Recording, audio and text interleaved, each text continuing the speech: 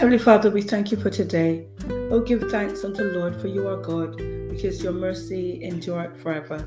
We thank you, Heavenly Father, that we could come into your presence this day, giving you the thanks and the praise and the glory and the honor.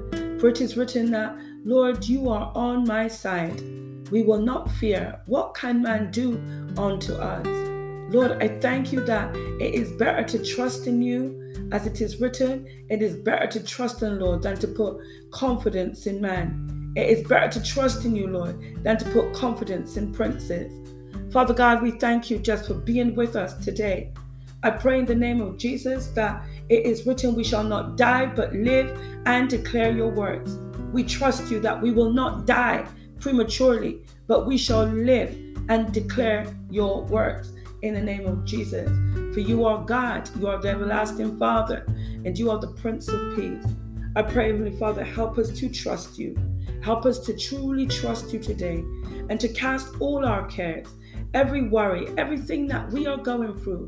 Lord, we cast it at your feet and we leave it there and we trust you and we believe, Father God, that you are in control and that you are hearing our prayer and that you will answer us. So we give thanks to you. We thank you, Lord, for you are good, for your mercy endureth forever. Thank you, Heavenly Father, for just being with us.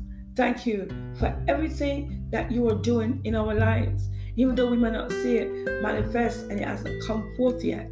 But we trust you and we believe that as we pray, so you will answer us.